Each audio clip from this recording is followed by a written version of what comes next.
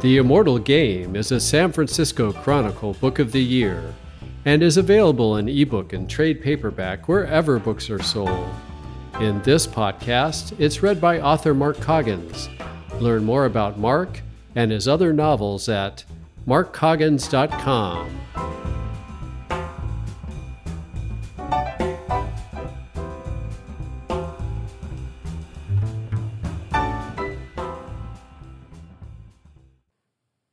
Chapter 24. Checked.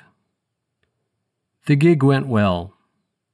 Tony Ruland's group, Zugzwan, was cut a little too much in the pattern of fusion groups like the Yellow Jackets to suit my reactionary tastes, but I enjoyed having the opportunity to do some slap plucking, and Tony gave me a good lead on a replacement for my string bass. I got home about 1:30, too wired to go to bed.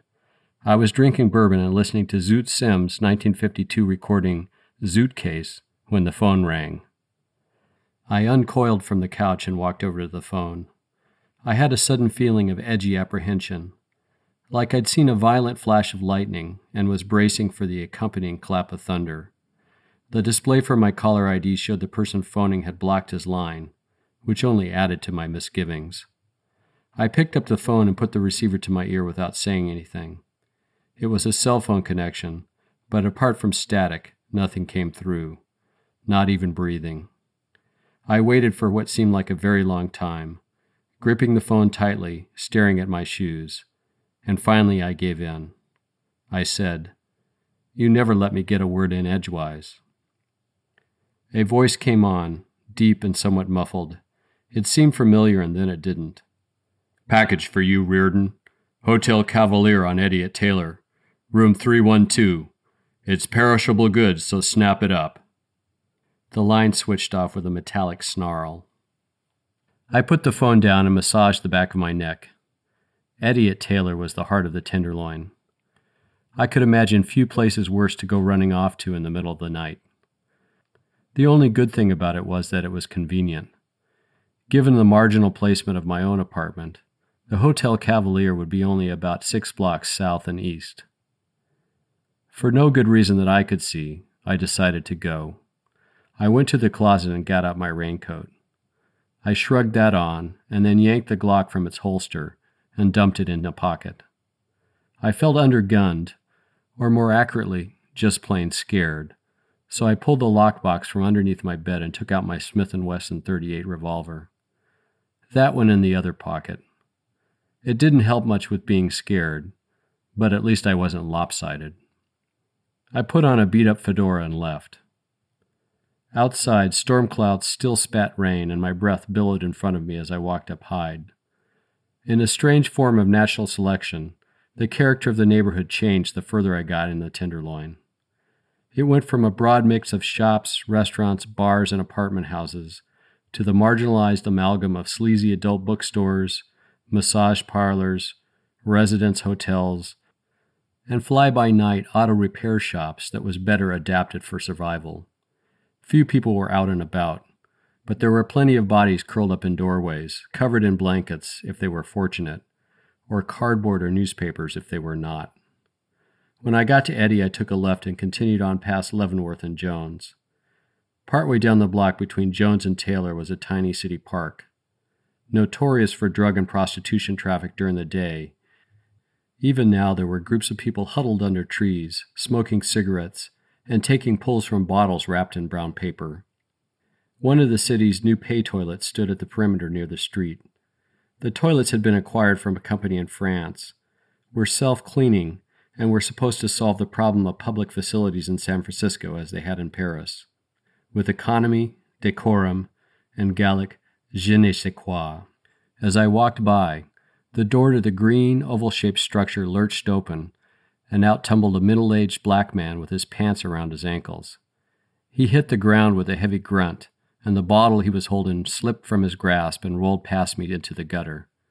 Somebody in the park yelled, "Yo, Jerome, your bottle or your pants? You best be holding on to one of them."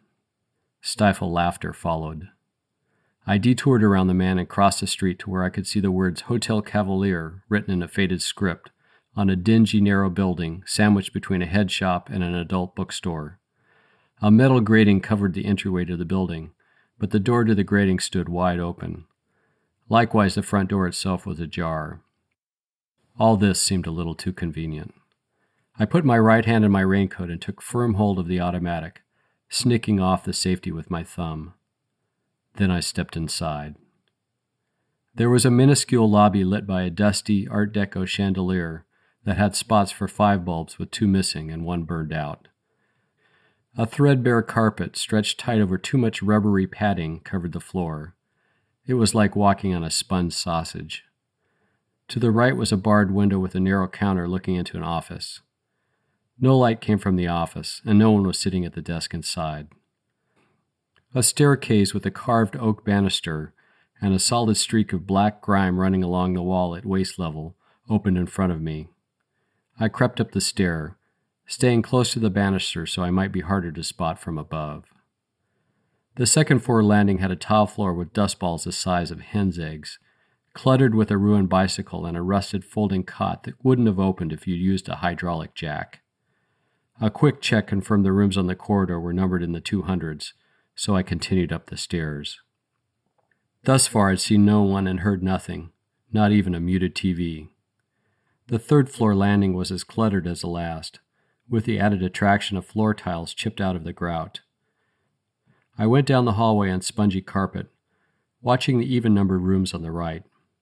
312 was next to a busted ice machine filled with empty Chinese food containers, dead soldiers from the Moga David platoon, and a savory scattering of used condoms.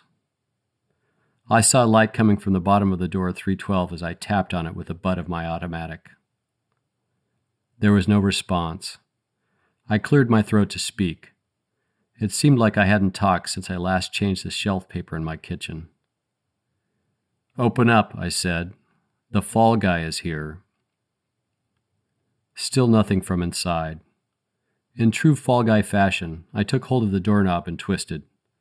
It wasn't locked, but then it wouldn't be.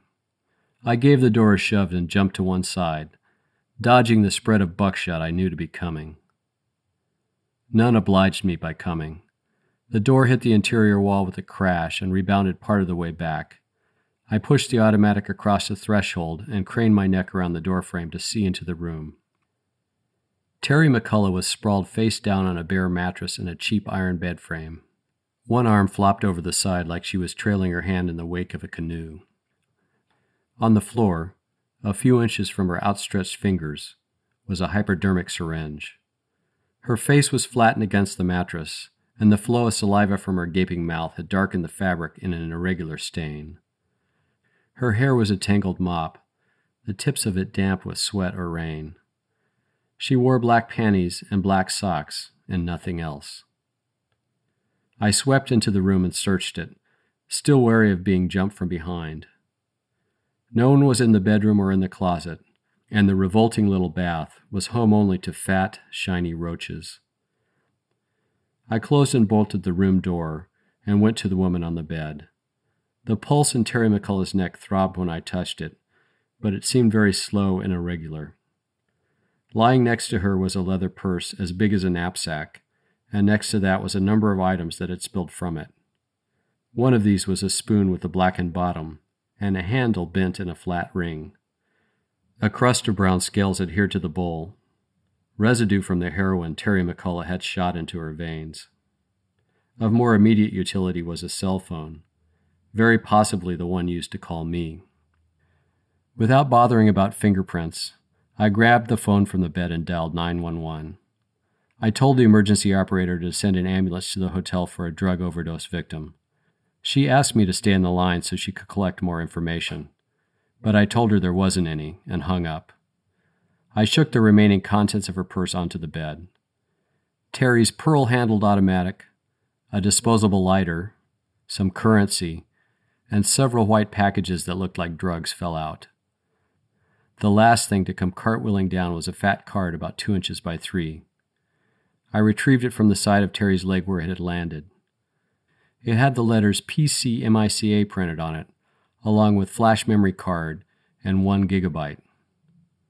I didn't know much about electronics, but this had to be some kind of computer media. I slipped it into my hip pocket behind my wallet and then pushed the rest of the stuff back into the purse, covering my hand with the material from my raincoat so as not to leave prints. I looked down at Terry McCullough. I wondered if there was anything I could do before the paramedics arrived. She hadn't ingested the heroin, so there was no point in trying to make her throw up. I could try slapping her and marching her around the room, but I suspected that was only done in Hollywood movies to make with a dramatic scene. I settled on flipping her over so that she might breathe easier. She made a blubbering noise as I turned her, and I noticed for the first time that her left arm, which had been hidden under the body, had a rubber tube tied around it. A puncture mark was visible above the tube on top of a distended vein. I pulled off the tubing and covered her with my raincoat, as much to keep her praying mantis tattoo and pierced nipples from my view as to keep her warm. I spent the next few minutes pacing back and forth in front of the bed, pausing occasionally to check to see if she was still breathing. A heavy pounding on the door put an end to that. "Did somebody here call for an ambulance?"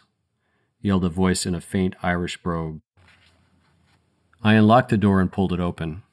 Standing in the hallway was a stocky paramedic with red hair, a florid complexion, and freckled horse teeth. It was my friend Ronan O'Grady. Behind him was another uniformed paramedic, a bulky woman with shoulder-length black hair, no makeup, and a butt big enough to smother a grizzly. "God's teeth," said O'Grady. "What are you doing here?" "If we had 2 hours, I could tell you. Your meat's over there, and she's not looking any too good." O'Grady swaggered through the door like Marshall Dillon and went over to the bed. His partner manhandled a gurney in from the hallway. O'Grady picked up Terry McCullough's limp arm to check her pulse, and then got a small flash from his belt to shine in her pupil. "Sure, it's as bad as you could wish for," hissed O'Grady. His eyes strayed to the syringe where it still lay on the floor. "It's heroin, is it then?" "Yeah, the spoon she used is on the bed." The female paramedic was rummaging through a medical bag on top of the gurney. She pulled out a syringe of her own and passed it over to O'Grady without being asked. O'Grady found a choice vein in Terry McCullough's right arm and plunged the hypodermic home. He yanked the raincoat off her and roughly maneuvered her arms to the center of her torso. "Come on," he said to me. "Take her feet and we'll swing her onto the stretcher." As we hefted her off the bed, the silver rings in her nipples flashed in the thin light from the ceiling fixture.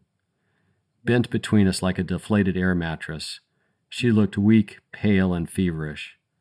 We placed her down carefully in the white sheets, and O'Grady's partner pulled a blanket over her and buckled 2 nylon straps across her body.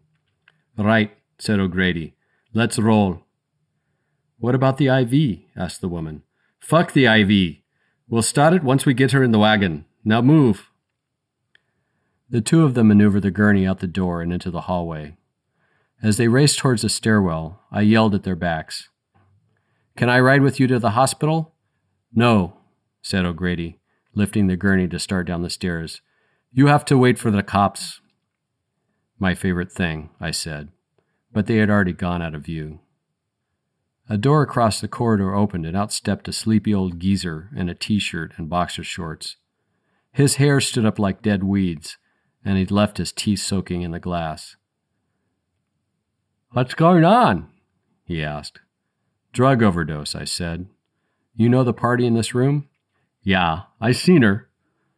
His words were slurred without dentures. "She can even make my old pecker snap, too." "Great. Something to look forward to in my golden years. You see anybody else go in or out of this room tonight?" The old guy scratched his crotch thoughtfully.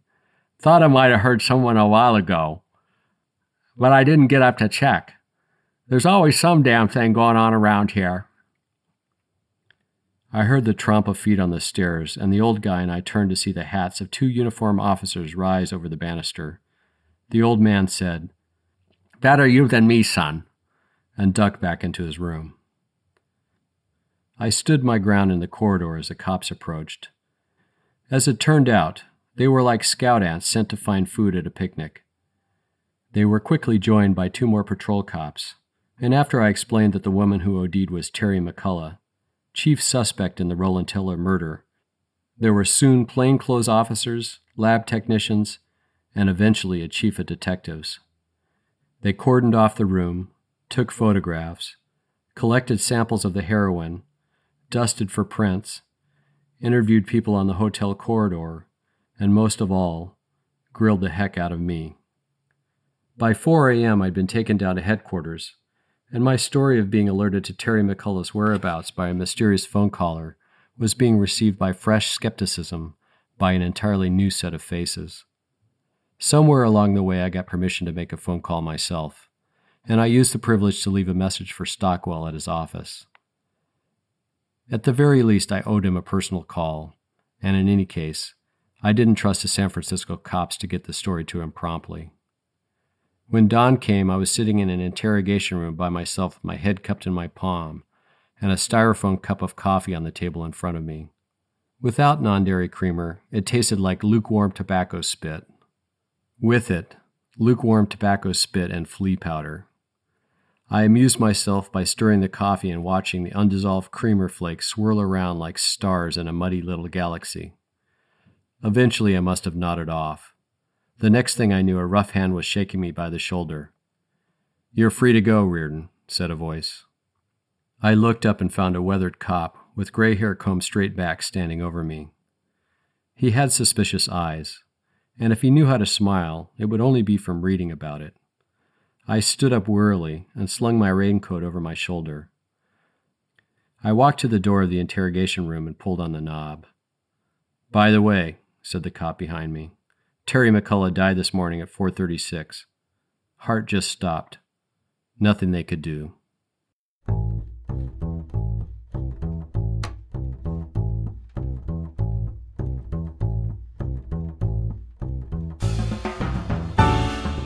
You have been listening to The Immortal Game, a San Francisco Chronicle Book of the Year. Find it in ebook and trade paperback wherever books are sold. In this podcast, it's read by author Mark Coggins. Learn more about Mark and his other novels at markcoggins.com.